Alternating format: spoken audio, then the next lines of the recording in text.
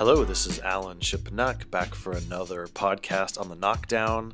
Thanks as always for listening. Our guest this time around is one of the most interesting guys on the PGA Tour, Kevin Na. It's been quite an eventful career.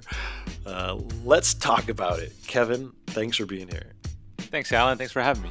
You got it. So you are, I don't really count the wraparound. Okay. So This to me is the start of the year. Yes. This is your 15th year on tour, which is not an insubstantial number for a guy who's your age. Yes. We're actually talking about this on the range. I forget. I think it was Mark Wilson. We're on the range and we're talking and asked me how many years this is. This is 15th season. And I played 2 years of professional golf before I got on tour, so 2002 and 3. So this is my 17th year playing professional golf, and I'm 34. So I thought about it. I've been playing half of my life. I've been a professional golfer. Well, and, Mark Wilson, he looks old. Like, he's a guy who could play 17 years. You still got your boyish looks. Thanks. I got good genes. So where do you feel like you are? Are you halfway through this journey? Can you see the end? Where do you place yourself in the larger context of your career? I keep telling people that I hope the Champions Tour goes to 45. I can't wait till that tour. Do I want to play Champions Tour? Yes. I think it's a great tour to play, and it means you have a heck of a PGA Tour career. It's not easy to get into, and you're healthy. So I want to play that tour, but playing the PGA Tour, I know the tour is getting younger and younger. I know the average age dropped to somewhere around like 27, where it used to be like 32 or 3. So looking at that, I'm one of the older guys out here now. So I think I want to play till I want to say about 42, 3, and then go on that Steve Stricker schedule where you play only a dozen events a year. Yeah. And then wait till the Champions Tour. Is it a weird feeling to walk on the range and not know a lot of the guys? A little bit. So I used to be that guy that, that young kid, early in my career. And now I go out there and I see everybody, all these young 20, 21-year-old kids. There's a bunch of them out there. And sometimes you don't know who they are because they just got their tour card or they've been on tour. This might be their second year, but you just haven't been paired with them. Right. You probably know the name, but can't put the face together. That happens, yeah. They all look the same, too. They have perfect swings. Their pants are a little too tight. They're buffed. I mean, right? It's like there's not that much individuality. They hit driver everywhere, yeah. I mean, in your career, you've seen the tour evolve rapidly. I mean, you basically were there for most of the Tiger years. Yep. And is it discouraging that this kind of bomb and gouge style has become the way most guys play? Yeah, I'll answer it in two different ways. So, yes, the tour has changed. I mean, I ran into Lee Janzen this week and Corey Pavin, and I'm seeing these guys. This is the guys that I played with when I first got on tour. I watch the Champions Tour now. Bernhard Langer. I played with Bernhard before he went to the Champions Tour. I mean, Jay Haas, Freddie.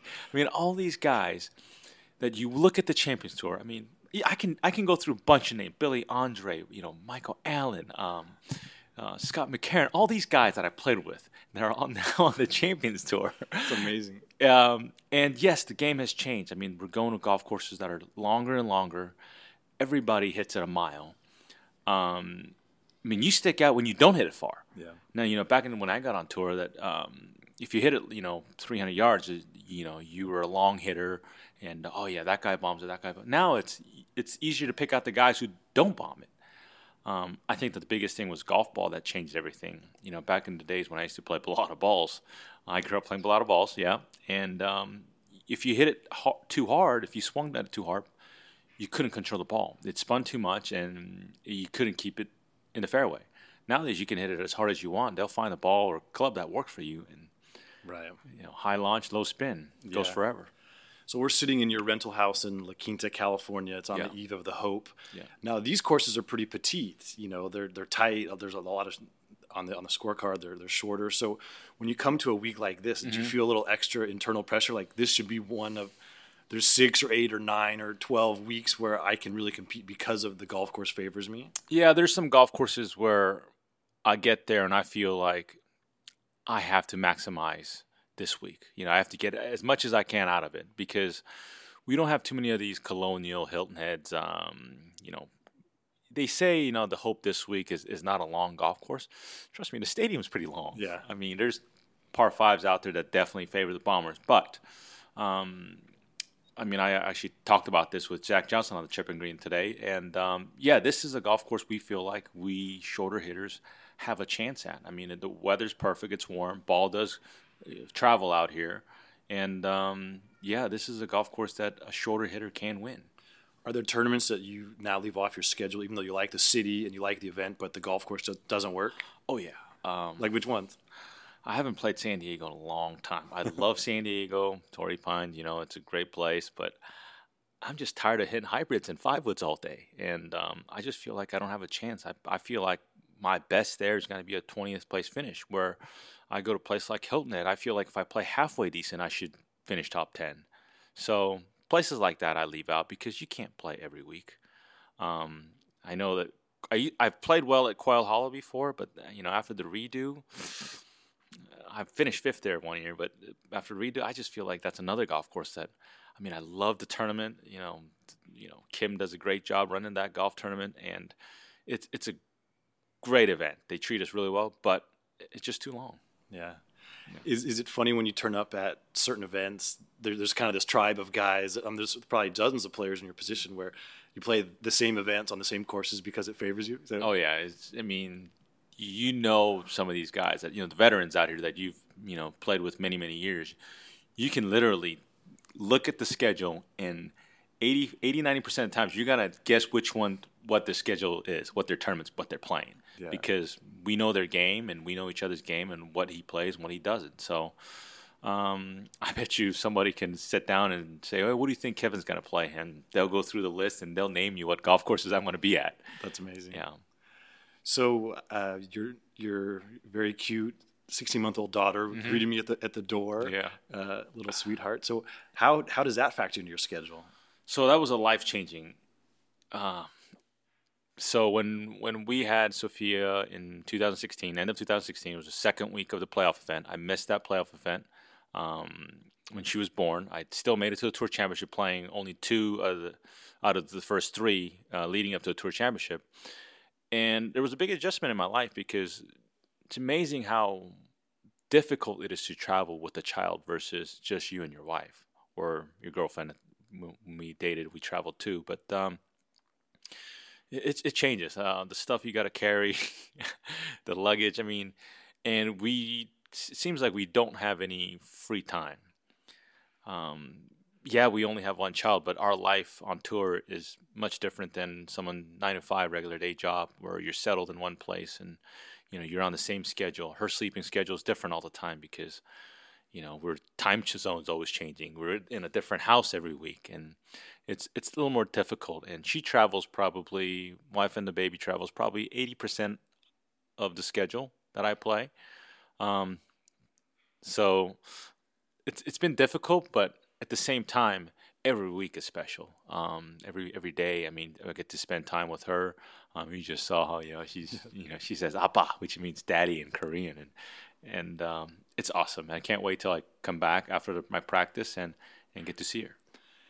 Is there a guilt now when you want to hit one more bucket, but I haven't seen my daughter all day? How does that weigh on you? Like today, I think I cut my practice session maybe 20-30 minutes short because I wanted to come home and then hang out with the kid a little bit. At the same time, I'm a little tired too, but there's a little bit of that. But also it's work.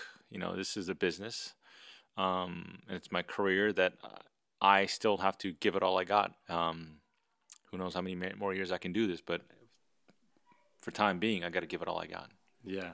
All right, business is an interesting word. So you have a very lofty perch on the all-time money list. You had a great run out here, 15 years in a row, keeping your card with one victory. Frustrating. Yeah. Embarrassing almost. Well, so let's talk about that. Because I did a big story on Pat Perez a year ago, and he said he was in the same boat, right? Yeah. And he said, listen, it's easy to keep your card when you win in tournaments. Yeah. He'd only won one tournament, and he'd had a similar run. He's like, people don't understand what an accomplishment that is. So it's good news, bad news, right? And how much pride do you have in what you've accomplished? And then talk about the frustration. So let's talk about Pat first. I love Pat. Yeah. So I just started actually working with his swing coach, Drew Steckel. So end of the last year, I started working with him. He's a great coach, and I think he's done a great job with Perez and changing his game. And Perez basically found new life. I mean, at 40-some years old, winning 2 tournaments, and he's top 20 in the world right now. That's what he's doing is incredible. I mean, if I can have that in my 40s, sign me up. What I've done in my career, I mean, I've played as steady as anybody could. Made a bunch of tour championships. My world ranking was pretty good for a long time. What am I? Somewhere around 40-something in all-time career money. One stinking win. When I look at that and look at the number of top 10s I've had and then look at the number one, it doesn't balance out. I know I'm going to win a few more times before my career is over, but it still bothers me quite a bit that I'm at one win. I've made a great living doing it, and it's been great. I've kept my card every year. Every single year has been since 2009 has been a multi-million-dollar year, except last year I was just shy. Everything's been great, but I still look at that one stinking trophy at home. It's shiny. It's nice, but it's lonely. It is. Well, no, I do have one nationwide tour, and then one Asian tour victory next to it. But the picture of me holding up a trophy is only one. I only put that one up on the wall. I will not put the other 2 up on the wall. But I do have a space next to it for the next one, so I'm waiting for that. You're optimistic. I like that. Yeah, it's gonna happen. You know what? I feel like I'm a better player than ever, but you need a lot of luck. I mean, you look at the playoff like last week. I mean, any of them could have won. I mean, you just didn't know. James On and Pat both playing great golf, and you need a little bit of luck. I mean, James had his chances, Pat had his chances, and at the end, Pat ended up winning. So, I remember there's a great quote from Arnold Palmer talking about winning, and he said, "It's such an ephemeral thing, and you don't even know what it is. When you have it, you don't even think about it. When it's gone, you just can't wrap your fingers around it. And the harder you try, the more elusive it gets." I mean, have you diagnosed what you need to do different when you're in those situations? Trust me, every time I finish second, I try to do something different next time. And it hasn't worked. I'm still searching. I know this sounds stupid and ridiculous, but the key to winning is not trying. I think that's what it is. If you try too hard, it puts too much pressure on you. It puts too much emphasis on the result, and you don't play your game or your stroke. I mean, it's that little bit of the touch that it freezes up your body or whatever you want to call it. It's not the way to do it. You almost have to have a don't care attitude. I think the guy who had the best don't care attitude, or at least acted like he didn't care, was Anthony Kim. Right. I actually ran into him last year at Bellagio. Tell me everything. I think he had a few drinks, but he looked good. He looked good. How long was his hair? His hair was pretty long. He was out with his buddies. Ran into it at a restaurant called Yellowtail, and looked like he was having a good time. And so when you bump into Anthony Kim out of town, what do you talk about? So I had Sophia in my arms, and I saw him walk, and I saw the back of him, and I knew it was him. I said, "Hey, AK!" He turned over, he looked around, and I said, "Hey, Kev, what's going on?" And he looked at my baby. He goes, "Is this yours?" I said, "No, "Yes, this is mine." No, professional nanny. I gave up the tour. Yeah, no question. Yeah. Yeah, and he's like, "Oh, that's cool. That's great." It's like, he's like, "You gonna get married anytime soon?" He's like, "Oh, no, not ready." Okay. But you don't ask him about the tour? I really didn't. I don't know if he was. I don't know. I'm sure he misses it. He was a hell of a player. I really liked the guy. I mean, he had a huge fan following. And it just, I think it's a bit of a waste of a talent. But I don't think he's coming back. Unfortunately, I don't either. Unfortunately, I don't think he's coming back. But I bet he misses it. I'm sure. Well, how could you not? You grew up playing this game your whole life, and your dream was to play on the tour and went on tour. Well, he did accomplish his goals. I mean, he had a few heck of a years in Ryder Cup and made a couple runs at the Masters. Oh yeah, I mean, there's nothing on earth that feels like that, right? To have a chance at the Masters or to play a Ryder Cup. I mean, I don't care how pretty the girl is or how good the substances are. There's no feeling that's going to duplicate that. Am I right? No. And I think he holds the record for most amount of birdies or eagles. Birdies and eagles at the round of the Masters. He made 10 birdies, yeah. Something ridiculous. Yeah. I'm sure he misses it. I'm sure he misses the competition and being out with the boys. But look, I'm sure, it seems like he's enjoying a different chapter of his life. And there's more to life than golf. I always think about it and what I'm going to do in my 40s. And look, if I'm 42, if I play the tour till I'm 42 or 3, which is let's say I play the tour for 8 more years, and I win a couple more times, and which means I'm going to make plenty of money, which plus our tour pension's pretty darn good. It's still pretty good right now, and I think I'll find other things to do, and which I'll enjoy, and hopefully I'll have 2 or 3 kids by then, and I'll keep myself busy. Yeah, but that's you walking away on your terms. It's with AK, he had injuries, he got the driver yips. It just ended abruptly. It's a little different when you get to do it the way you want. I guess. Although my caddy Kenny still said I'd be quitting. I still wouldn't be retiring. He says you'd be retiring financially, but in the game of golf you're quitting. He goes unless you have a major and you're. I'm rolling my eyes, and it says unless you have like a Hall of Fame career, you're still quitting. That's what he said. Wow, that's a high standard. We actually talked about this at the British Open at St. Andrews. What was the last time we had the Open? 2015? Yeah. So we were there. I remember on the putting green, Zach Johnson was there. Charlie Hoffman was there. I don't know if Jordan Spieth was in this conversation. Anyway, so we're talking about the difference between quitting and retiring. And everybody had a different opinion. So Charlie Hoffman said, if you have enough money, you're retiring. Kenny kept arguing, said no. You're retiring because you're financially, but from the game, you're still quitting unless you have X amount of wins at a major. Yeah. I said, whatever. Haven't seen you win a golf tournament. He's a pretty good caddy, though. You can say that. Yeah. Yeah. You guys haven't had a long run. How long has it been? This is our 10th year. Yeah. So I'll tell you another funny story. So at Chambers Bay, U.S. Open, I got in the shuttle, going to the first tier of the clubhouse. Can't remember. Ran into Julie Inkster, and Julie Inkster knows Kenny Harms pretty well. Said, hey, Kenny, how are you? Have you been? A long time, blah, blah, blah. Hey, Kevin, how are you? It's like, hey, you guys been together for a long time.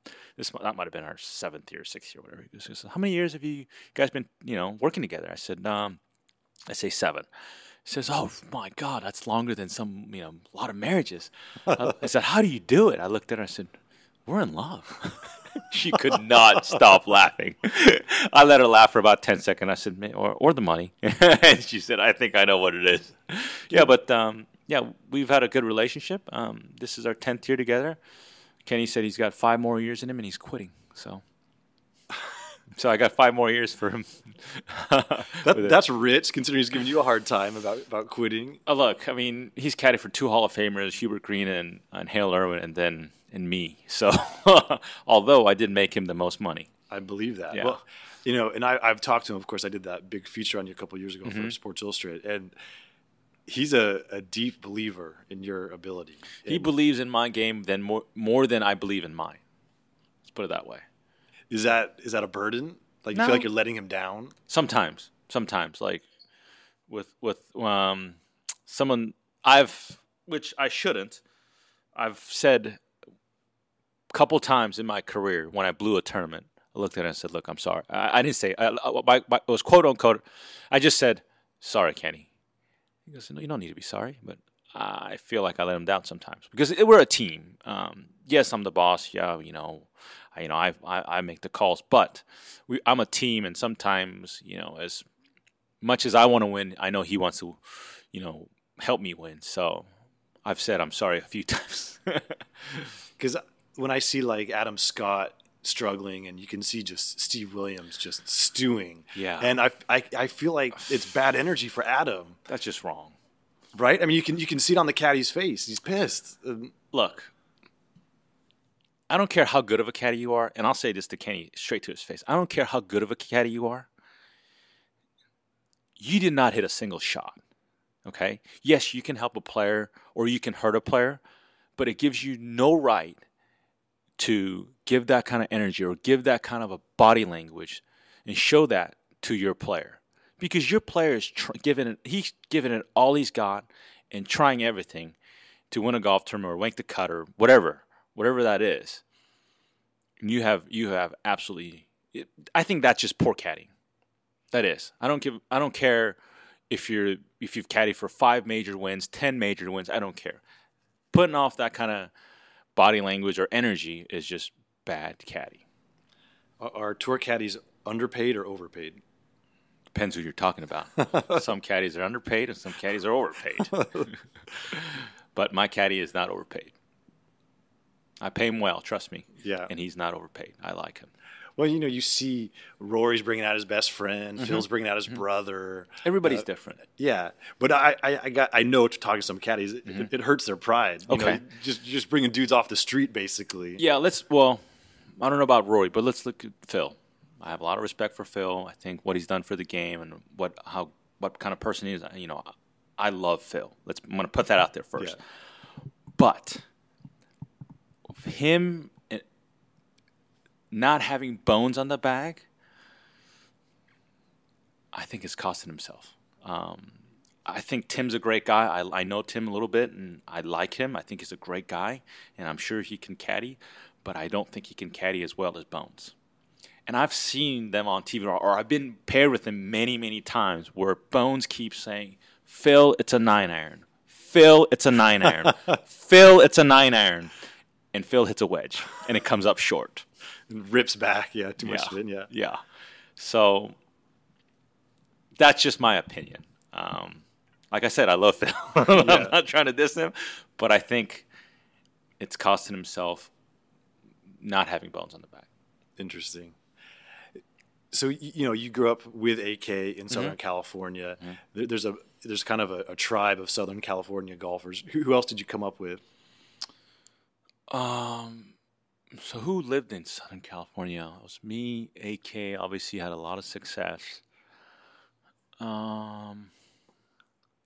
Sorry, I'm going blank here. Who else? I mean, there's got to be a bunch, right? Yeah, you would think.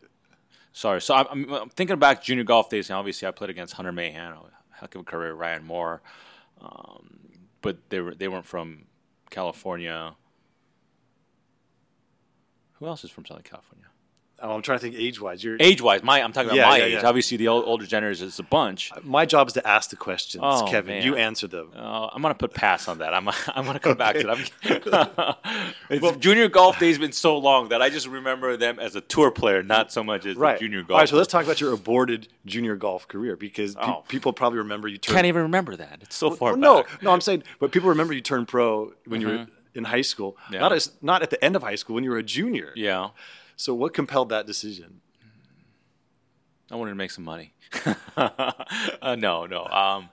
I don't know. I think I was young, dumb, and full of ambition. I had no fear. I thought for sure I was going to get on tour. I never doubted myself that what if this doesn't work out? I played overseas for 2 years. I was about a month away from turning 18, and I hated carrying my own bag, and and I felt like I was going to be ahead of the game, not going to college golf-wise. And I was very fortunate that things worked out, and then I was able to make a living doing this and have a good career. And looking back at it now, I wish I went to college for at least a semester, so I can watch March Madness and root for a team. I mean, you don't hunt, you don't fish, and you didn't go to college. You have nothing to talk about with the guys out here, right? Money. I'm kidding. Cars. I mean, what? I mean, there's a bunch of things to talk about. Yeah, hunting, fishing, and college football. I actually do fish a little bit. Okay. Yeah. Don't know much about it, but I do enjoy fishing. So peer pressure has got you into fishing. But, I mean, okay, one semester, you need a rooting interest, but beyond that, to be a teenager going against grown men, that must have been a shock. It was. Going from, watching guys on TV to playing against them was different. And at the same time, I didn't have the college experience, or I didn't have someone to kind of take me under their wings. Duffy Waldorf was my big brother when they used to have the Big Brother program. Right. He did help me a lot. I really appreciated that. But I didn't have someone, like a team sport where, they take you under and, and show me the ropes. I kind of figured it out on my own.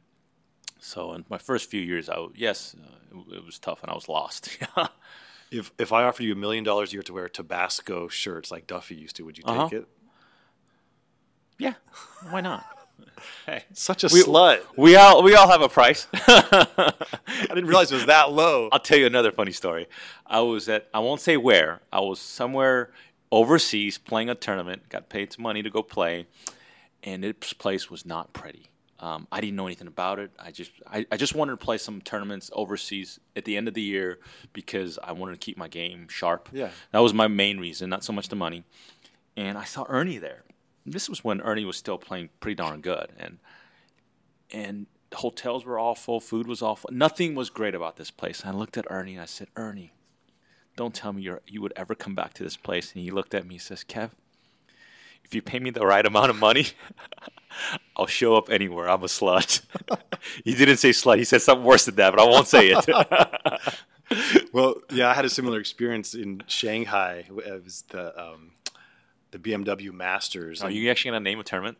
Okay. I don't care. Okay. It doesn't hurt me. Okay. BMW. And we just lost their sponsorship on the podcast. And they were doing one of those crazy opening night ceremonies. The guys had to walk out to the middle of this lake and hit balls, and there's fireworks. And, Rory was there. There was a lot of top guys. And Lee Westwood was there. And I said to him, Lee, whatever they're paying you, it can't be enough. He said, oh, it is. Oh, it is. It is. Yes. And if you pay the players the right amount of money, they'll wear it or they'll be there. Well, it's an interesting thing because that's how you keep score out here. The money. There's been a money list forever. I don't even care about the FedEx. I mean, there's literally the pecking order is based on money. Yeah. This is what you do. But I mean, the definition of pro athlete is paid athlete, right? So, and yet, but some fans don't want to hear that. They want it just to be all about the glory of the game. And don't get me wrong, we love the game. We're playing for the W, and so I've said this before. I'll take the trophy, even though I can take $0, But at the same time, we are paid athlete. This is our job. I mean, we have to get paid. Do you ever feel guilty about how much money you make? No. Somebody told me this. He said, you pro golfers make way too much money. You guys are overpaid. And I lost it. I absolutely lost it. I said, are you kidding me? I said, you know how much practice I've put into since I was 8 years old till I became a professional golfer? You know how hard I worked to get here? He goes, no, I am not overpaid. And look, and trust me, when every paycheck we make, we have to make except World Championships and some non-cut events, but you do have to qualify to get it. You have to earn your way in. Every cut, we have to make a cut to get paid. Nothing is guaranteed for us. Yes, we do have endorsement deals, but you have to have a tour card to get paid a decent amount of money, and you have to be world ranked pretty high to get endorsement deals. So everything we do, we earn it. So no, we are not. I don't feel guilty, and no, we are not overpaid. Okay. Do I feel blessed? Yes, I'm very blessed. I'm very thankful. Yes. It's one of my favorite pieces of trivia that you used to drive a yellow drop-top Lambo. Oh, yeah, I missed that car. Can't get a car seat in that one. No, I had it from 25 to probably 30 or 31. I had it 5 or 6 years, yeah. You exceeded the actuary tables. Most people have them for like 18 months and they smash them up. Or they lose them in a paternity suit. The funny thing is I had no speeding ticket with that car, and I just got a speeding ticket a couple weeks ago in an Audi SUV. I was like, how does this work? Yes, I play golf slow, but I drive fast. I don't play that slow. Come on. All right. You went there. Let's go there. Oh man, I hate it. Why do I do this to myself? We had to go there. Go ahead. Yeah. Well, you've had that reputation for a long time. Yeah. I know you've worked hard to speed up and to change your pre-shot and to walk faster between shots. Are you still a slow player? I'm not the fastest. I'll tell you that. I'll be honest. Am I slow? I can be at times, but I don't think I'm that slow. And people don't realize what you saw I mean, it was a long time ago now. I mean, what year was that? 2012. What you saw at the Players 6 years ago. Jeez, get over it. What you saw at the Players was the yips. It wasn't my pre-shot routine. So you can't call that slow play. Yes, am I the fastest player on tour? No. But what you saw was the yips, and let's get over that. It was 6 years ago. I still have some people say pull the trigger and whatever. And my caddy looks over and he goes, that was 6 years ago. Get over it. It's almost, most people don't want to talk about having the yips. It's for you, it's almost an important alibi, it seems like. Look, I think if you can own up to it, you can get rid of it. Yeah. That's the way I look at it. Well, that was, I traced some of the stuff in that story that I wrote, but that had been building all year. You'd made some swing changes. Yeah. It was slowly building, and it erupted at the Players. Yeah. And most of the guys that are going through the yips, you'll never see that on TV because they're usually missing the cut every week. Right. But I was playing some of my best golf. But my yips was a little different. It wasn't like I was hitting a cricket or missing putts. It was I just couldn't take it back. All right, I'm going to stop at that. Anyways. Yeah, but to me, it's one of the most amazing performances in golf history because you're screaming over the ball inside. You can't take it back. And then when you did, you were striping it. Like if an average guy wants to talk about, or even tour players wants to talk about the yips or struggles and making. I mean, I've been through it all. I mean, as for playing the tour for 14 years in my 15th season, I've gone through. Even though as steady as I've played, I've gone through a lot, and I've seen a lot, and I've felt a lot. And look, if some young kid asks me, "Hey, Kev, I'm struggling with this. What do you think?" I'll probably have a good advice for them, and I've gone through a lot of mental scars, and I've overcome a lot of it. And so, in that sense, I think I've done pretty well mentally. I mean, how many guys couldn't take it back for a few months, or have made and the highest score on one hole, and or all this stuff that I've had, and still be able to not only keep my card but make it to tour championships and contend. I think I've done all right. Without question. I like to look at the glass half full, so that's the way I look at it. People remember your what you called the box, where you're on the downswing, something doesn't feel right, and you'll swing right over the ball. I had that too. That's right. And that's gone. That hasn't happened in how long? Oh, you know what? I haven't thought about it. Thank you, Jesus. You bring it back up. I haven't thought about it. I haven't had it in a while. Like years? I know for a while. 6 months, almost a year. I think I might have done it like 1 or 2 times last year, and I don't think I've done it in a long time. Watch, I'll do it tomorrow, and I'm going to throw an F-bomb with your name on it. The podcast that changed Kevin Na's career. No. But that where in the swing would you feel it? I mean, it's happening so fast. How could you just make that decision? I don't know. It's just more of a reaction. I think I'm on the way down. I hit the eject button. So let's think about something else, please. Okay. Well, before we move on to rainbows and unicorns, I have to ask you one story. Yeah. Because we already talked about the bad mojo of Steve Williams. Okay. So tell me about your confrontation in the scoring trailer. I'm not going to get into that again. We've talked about this. Let's move on. Really? Yeah, let's move on. Okay. I had to ask. Let's move on. The listeners demand that I ask. Let's move on. All right. So you talk about these things you've overcome. Mm-hmm. Do you think that's made you tougher, or has it made you scarred? A little bit of both. Definitely tougher. If something similar comes up to that, I know what to do to get over it, or how not to get so far down the road where I have to overcome something. And also, but at the same time, a lot of bad memories. Short-term memory is the best thing you can have as a golfer. This golf game can beat you down so mentally. Most of the viewers on TV watch good shots, putts being holed, but they rarely see what tour players are when they're struggling. I mean, we get paired. I mean, you get paired in weeks. You'll play with a guy that's obviously a good player, and they're shooting 75 and 6, getting up and down from everywhere. I mean, they have no clue where it's going, and we go through that. I mean, but the next week they'll go finish top 10 or contend. It's a crazy game. This game will drive you nuts. And if you're nuts and you're playing this game, maybe you got a chance. And I tell people, you got to be one or the two. You got to be a genius or a dumbass to be good at this game. Because if you're a genius, you know everything about this, every trick, every angle, every whatever scientific thing that goes into this game, and you can manage all that, great. If not, you got to be dumb as a rock. You see the target, you see the ball, and you swing.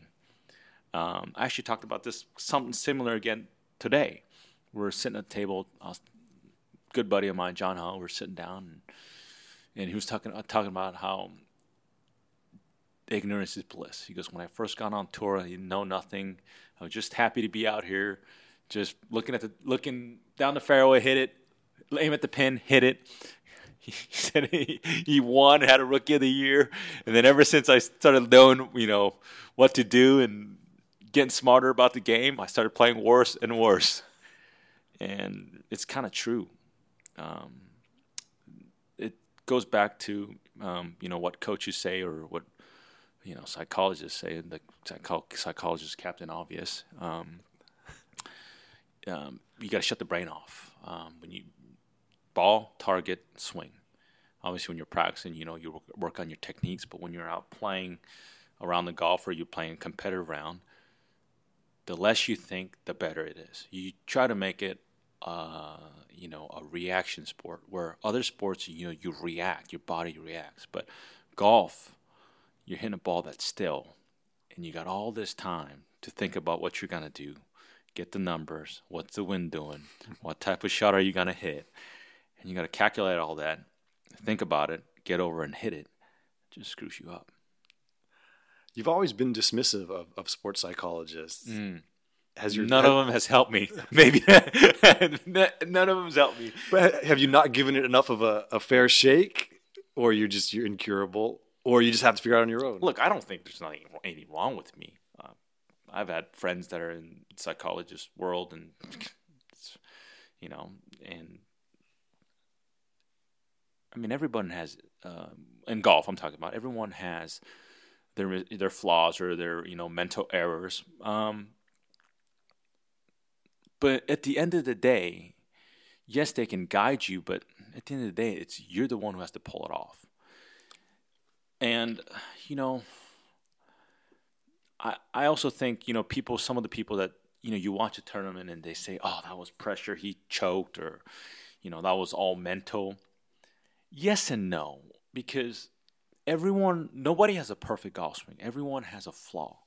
And yes, does it magnify under pressure? Yes. But pressure sometimes helps you focus and get in the zone. So at the same time, if you make a bad swing, it's not pressure. So, psychologists are going to say, you guys are good enough that you guys should be able to hit it good every time. No, that's not true. So they like to take a lot of credit, or they think they can help. Yes, they can help, but I don't think they can make a guy that's struggling to keep his card to all of a sudden a major champion. No. Overnight, no. Swing needs to be worked. Putting needs to be worked. Everything needs to get better for you to win a golf tournament, not just believe in yourself. And if you suck and you're full of it and you believe in yourself, trust me, that's not going to work either. Well, just yesterday, I'm not going to say who the player was because I was just kind of hanging out, but he was working with his sports psychologist back at the range, and the guy was saying, I want you to have an affirmation. I want you to tell yourself for every shot and every putt, I'm the man. I want you to walk to the ball like you believe it. I want you to strut to the ball and say to yourself, I'm the man. And it was really funny. Let me try that tomorrow and let you know how that goes. But, this is a guy who's won on tour, and it seemed like something you might tell, a 10-year-old. Yeah, but it was so basic, but maybe it'll help him. Everybody's different, like you say. Well, have you heard of what James Hahn thinks before he pulls it? I'm the best effing golfer in the world. That's a swing thought? Yeah, it was a joke. I don't know if it was a joke but they made a big deal out of that. But yes, there's a lot to do with, but confidence is not something that you can keep telling yourself that you're good, or you have to actually deep down inside believe in yourself. If you're putting well, you know that you're putting well. You don't have to tell yourself. You're going to get over it. You're going to feel comfortable. But if you get over it and you're not feeling comfortable because you're not stroking it well, and you keep telling yourself, I'm the best putter in the world, I'm the best putter in the world, trust me, that ain't going to work. You don't think that self-talk has an effect? You can pump yourself up. You can psych yourself up to get, somewhat into it. But I don't think it's a cure. I think it might be a Band-Aid, a temporary something that might help you a few shots, but no. I mean, I've tried this. I mean, I've tried when I'm under the pressure, stay aggressive, and, swing almost, not over out of my shoe, but, swing aggressive at it, hit good shots because I didn't want to get tentative. But that's not telling myself I'm the man. I don't know. Maybe I should have my wife tell me that. My first words out of the first sentence my kid's got to say, Daddy, you're the man. I like the Han version a little better. I'd love to hear your little sweetheart say that when she turns to Dad, you're the best fucking golfer in the world. Well, I mean, so, okay, Han, I know you guys are I fail as a parent if she says that. Yeah. I know that you and Han are buddies. That's an interesting case where he's not had the long, sustained success that you have. But he's had some success, though. No, but I'm saying, he's jumped up with a couple of wins. Let's say everything stopped right now. Would you rather have his career or yours? Mine? Yeah. I think I've made triple the amount of money he's made. Yeah. But he's got that second trophy that you're lusting after. I thought he was going to get his third last week. Man, he was playing good. Yeah. And the guy looks good under pressure. Yeah. From what I know, I don't think he's lost a playoff since last week. He's won first two wins in playoff. Yeah. I think he had a couple Web.com wins, and I know for sure one of them was a playoff win. And I don't know, maybe I ought to talk to him about how to win a playoff event. And he says he doesn't watch the other guy hit. So when he won at Wells Fargo and when Roberto Castro hit in the water, he thought he hit in the fairway. So he said he was looking down, and he thought somebody heard somebody say good shot, so he kind of said good shot. And when he just hit in the water, but he didn't hear him. I guess Roberto didn't hear him. Ultimate gamesmanship. Yeah. And he hit one. He goes, so I got to hit in the fairway. He didn't bail out, right? He piped it down the middle.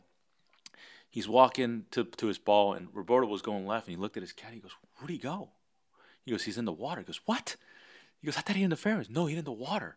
It's like, I just said good shot to him. He goes, I don't think he heard you. I heard that. I was like, that's amazing. Yeah. Well, I mean, I remember your playoff against Matsuyama at Memorial. Yeah. He drives it into the bunker. Yeah. You're up next. Oh, pulled it left in the water. Yeah. I didn't even realize there was water there until I hit it there. Yeah. I mean, is that, if you could have one shot back in your career, is that the one, that drive? No. I actually think it was 2005. At the time, I think it was called the Chrysler Classic at Tucson. I was in a three-way playoff with Jeff Ogilvy and Mark Calcavecchia. Calcavecchia doubled the first hole. He was out. The 18th hole was a very difficult par 4. Jeff Ogilvy and I made par. And the second playoff hole, I had a chip shot, very simple chip shot from behind the green. I'd say about a 15-yard chip for an eagle. And I hit a poor chip to about 5 feet by. If I had chipped that to, probably I can, 8 out of 10 times, I'd probably hit it stony to a gimme range. If I had put it in the gimme range, I don't think Jeff would have made a 25-footer downhiller. And I think that would have been my first win. I think my first win would have came easier, and I think the rest of the wins would have been a lot easier. I think the first playoff that I lost, I think, was a setback, personally. Would you be Jeff Ogilvy, U.S. Open champ, 8 or 9 wins? No. Maybe, but you can never – it's what shoulda, coulda, woulda. I'm not a fan of that, but, I mean, Jeff had a heck of a career, and he's a heck of a player. Just because I won that week doesn't mean I would have won the U.S. Open. No. Do I believe that? No. But do I think I would have had more wins? Yes. So that's one shot I'd like to have back. It's 2005. What about, okay, you alluded to it earlier, but when you made the 18 in San Antonio. 16, I'm sorry. Yeah, right. That's an important distinction. Yeah. What about it? Which shot would you want back? None of them. I think it was great. I think things happen for a reason, and hey, look, I actually don't mind that. That doesn't bother me. Like that I look at as a funny moment of my career, not a bad moment at all. I think you made a lot of fans because after you'd been in the forest for a while, I started laughing. Yeah. Well, when you came out, you had this big smile on your face, and I think that a lot of people that changed their perception of you. Like this is a guy I'm actually going to root for because I can relate to him. Yeah. Well, you just lived every golfer's nightmare, and he came out smiling. I should have threw it out. What's the penalty for that? Who cares at that point? But yeah, I mean, I think I look at that as a positive. It doesn't really bother me. Big deal. Who cares? Well, and in a parable for us all, the other 17 holes, you were like, what, 3 under? 4. I was 4 under. And, the funny thing is, on the 18th hole, I thought I had a putt to shoot 79, birdie putt, and I grinded. I made it. I was like, I broke 80, and then went back in the booth and counted it all up, and I was like, man, it wasn't 15, it's 16. I tell people this, and I tell these people, actually, after a couple of shots in the trees, I don't remember. I don't remember what I did. It's like I zoned out. Like, I don't remember. And then I had to watch it on replay because they had every single shot. And for me to remember, like, oh, okay, I did that. So I don't remember. That's amazing. Any other shots you've blocked out of your memory that they've just disappeared? Well, don't bring it up because I'm going to start remembering. Short-term memory, please. Okay, fair enough. Well, but honestly, that's why people root for you is because you have had these public struggles and you've come out the other side. And look, I'm not afraid to admit it too. Some of these guys hide it and they're like, no, they'll deny it. Look, who cares? I mean, if you want to make fun of me for making 16, go ahead. If you want to make fun of me having the yips, go ahead. I bet you 99.9% of the people in the world didn't have my career. Or they're not on tour, first of all, because I think a tour player would never make fun of another player about their yips because they don't want to jinx themselves because and bad karma, and they get it because they know how serious and frightening that can be. So I know no tour player is going to talk about that, but look, go ahead and make fun of me all you want. Look, I made $24.5 million and 61 top 10s, I think, and a trophy. So, hey, I made a heck of a living doing this. Make fun of me all you want. I don't care. And I'm willing to own up to it. So, all right, I think that's a good place to end right there. But, I appreciate you being such a good sport, Kevin. I enjoy it. I'm always open. So, yeah. And I think I speak for all the listeners when we're all hoping you get that next trophy. Soon. Do you want to make a prediction? Do you have a feeling? Do you have can you sense it's coming? So I think it's this year because I think my first win came on my 8th season. So it's got to be, and I after I won, I said my next win's got to take less than 8 years. So this is my 7th year. So I'm thinking pretty much this year, and my swing's really feeling good. Drew and I I started working with him end of last year on my off season. And my swing really feels good. I feel like I've always struggled with the driver. I've always been a great iron player. I think my driving game is definitely gone up a notch. And the only struggle actually I'm having right now is my best part of my game is my putter. But I've actually, in the last year, it's been the worst part of my game. So if I get the putter back to, I told this to Kenny earlier, I said 2009, best putting year ever, made everything. I was outside 100th in fairway accuracy, outside 100th in greens and regulation. I finished 19th on my list with 9 top 10s in 26 starts. And I missed maybe 3 cuts. And it was best putting year ever. If I can putt like that, I can win multiple times. But it's just, I got to get the putter back. So I got a new putter this week. Futura 5, Scotty Cameron. So we'll see how that goes. So smooth. Yeah. So subtle. All right. Well, we heard it here first. Good luck, Kev. Thanks, Dan. Thanks, Alan. Okay. Well, this is Alan Shipnuck for the Knockdown, signing off from a large McMansion in La Quinta, California. Thanks, as always, to you guys for listening. More good podcasts coming your way as we roll through the West Coast swing, so I hope you'll tune in the future. And as always, we appreciate your loyalty and sticking out to the bitter end. Thanks. Bye.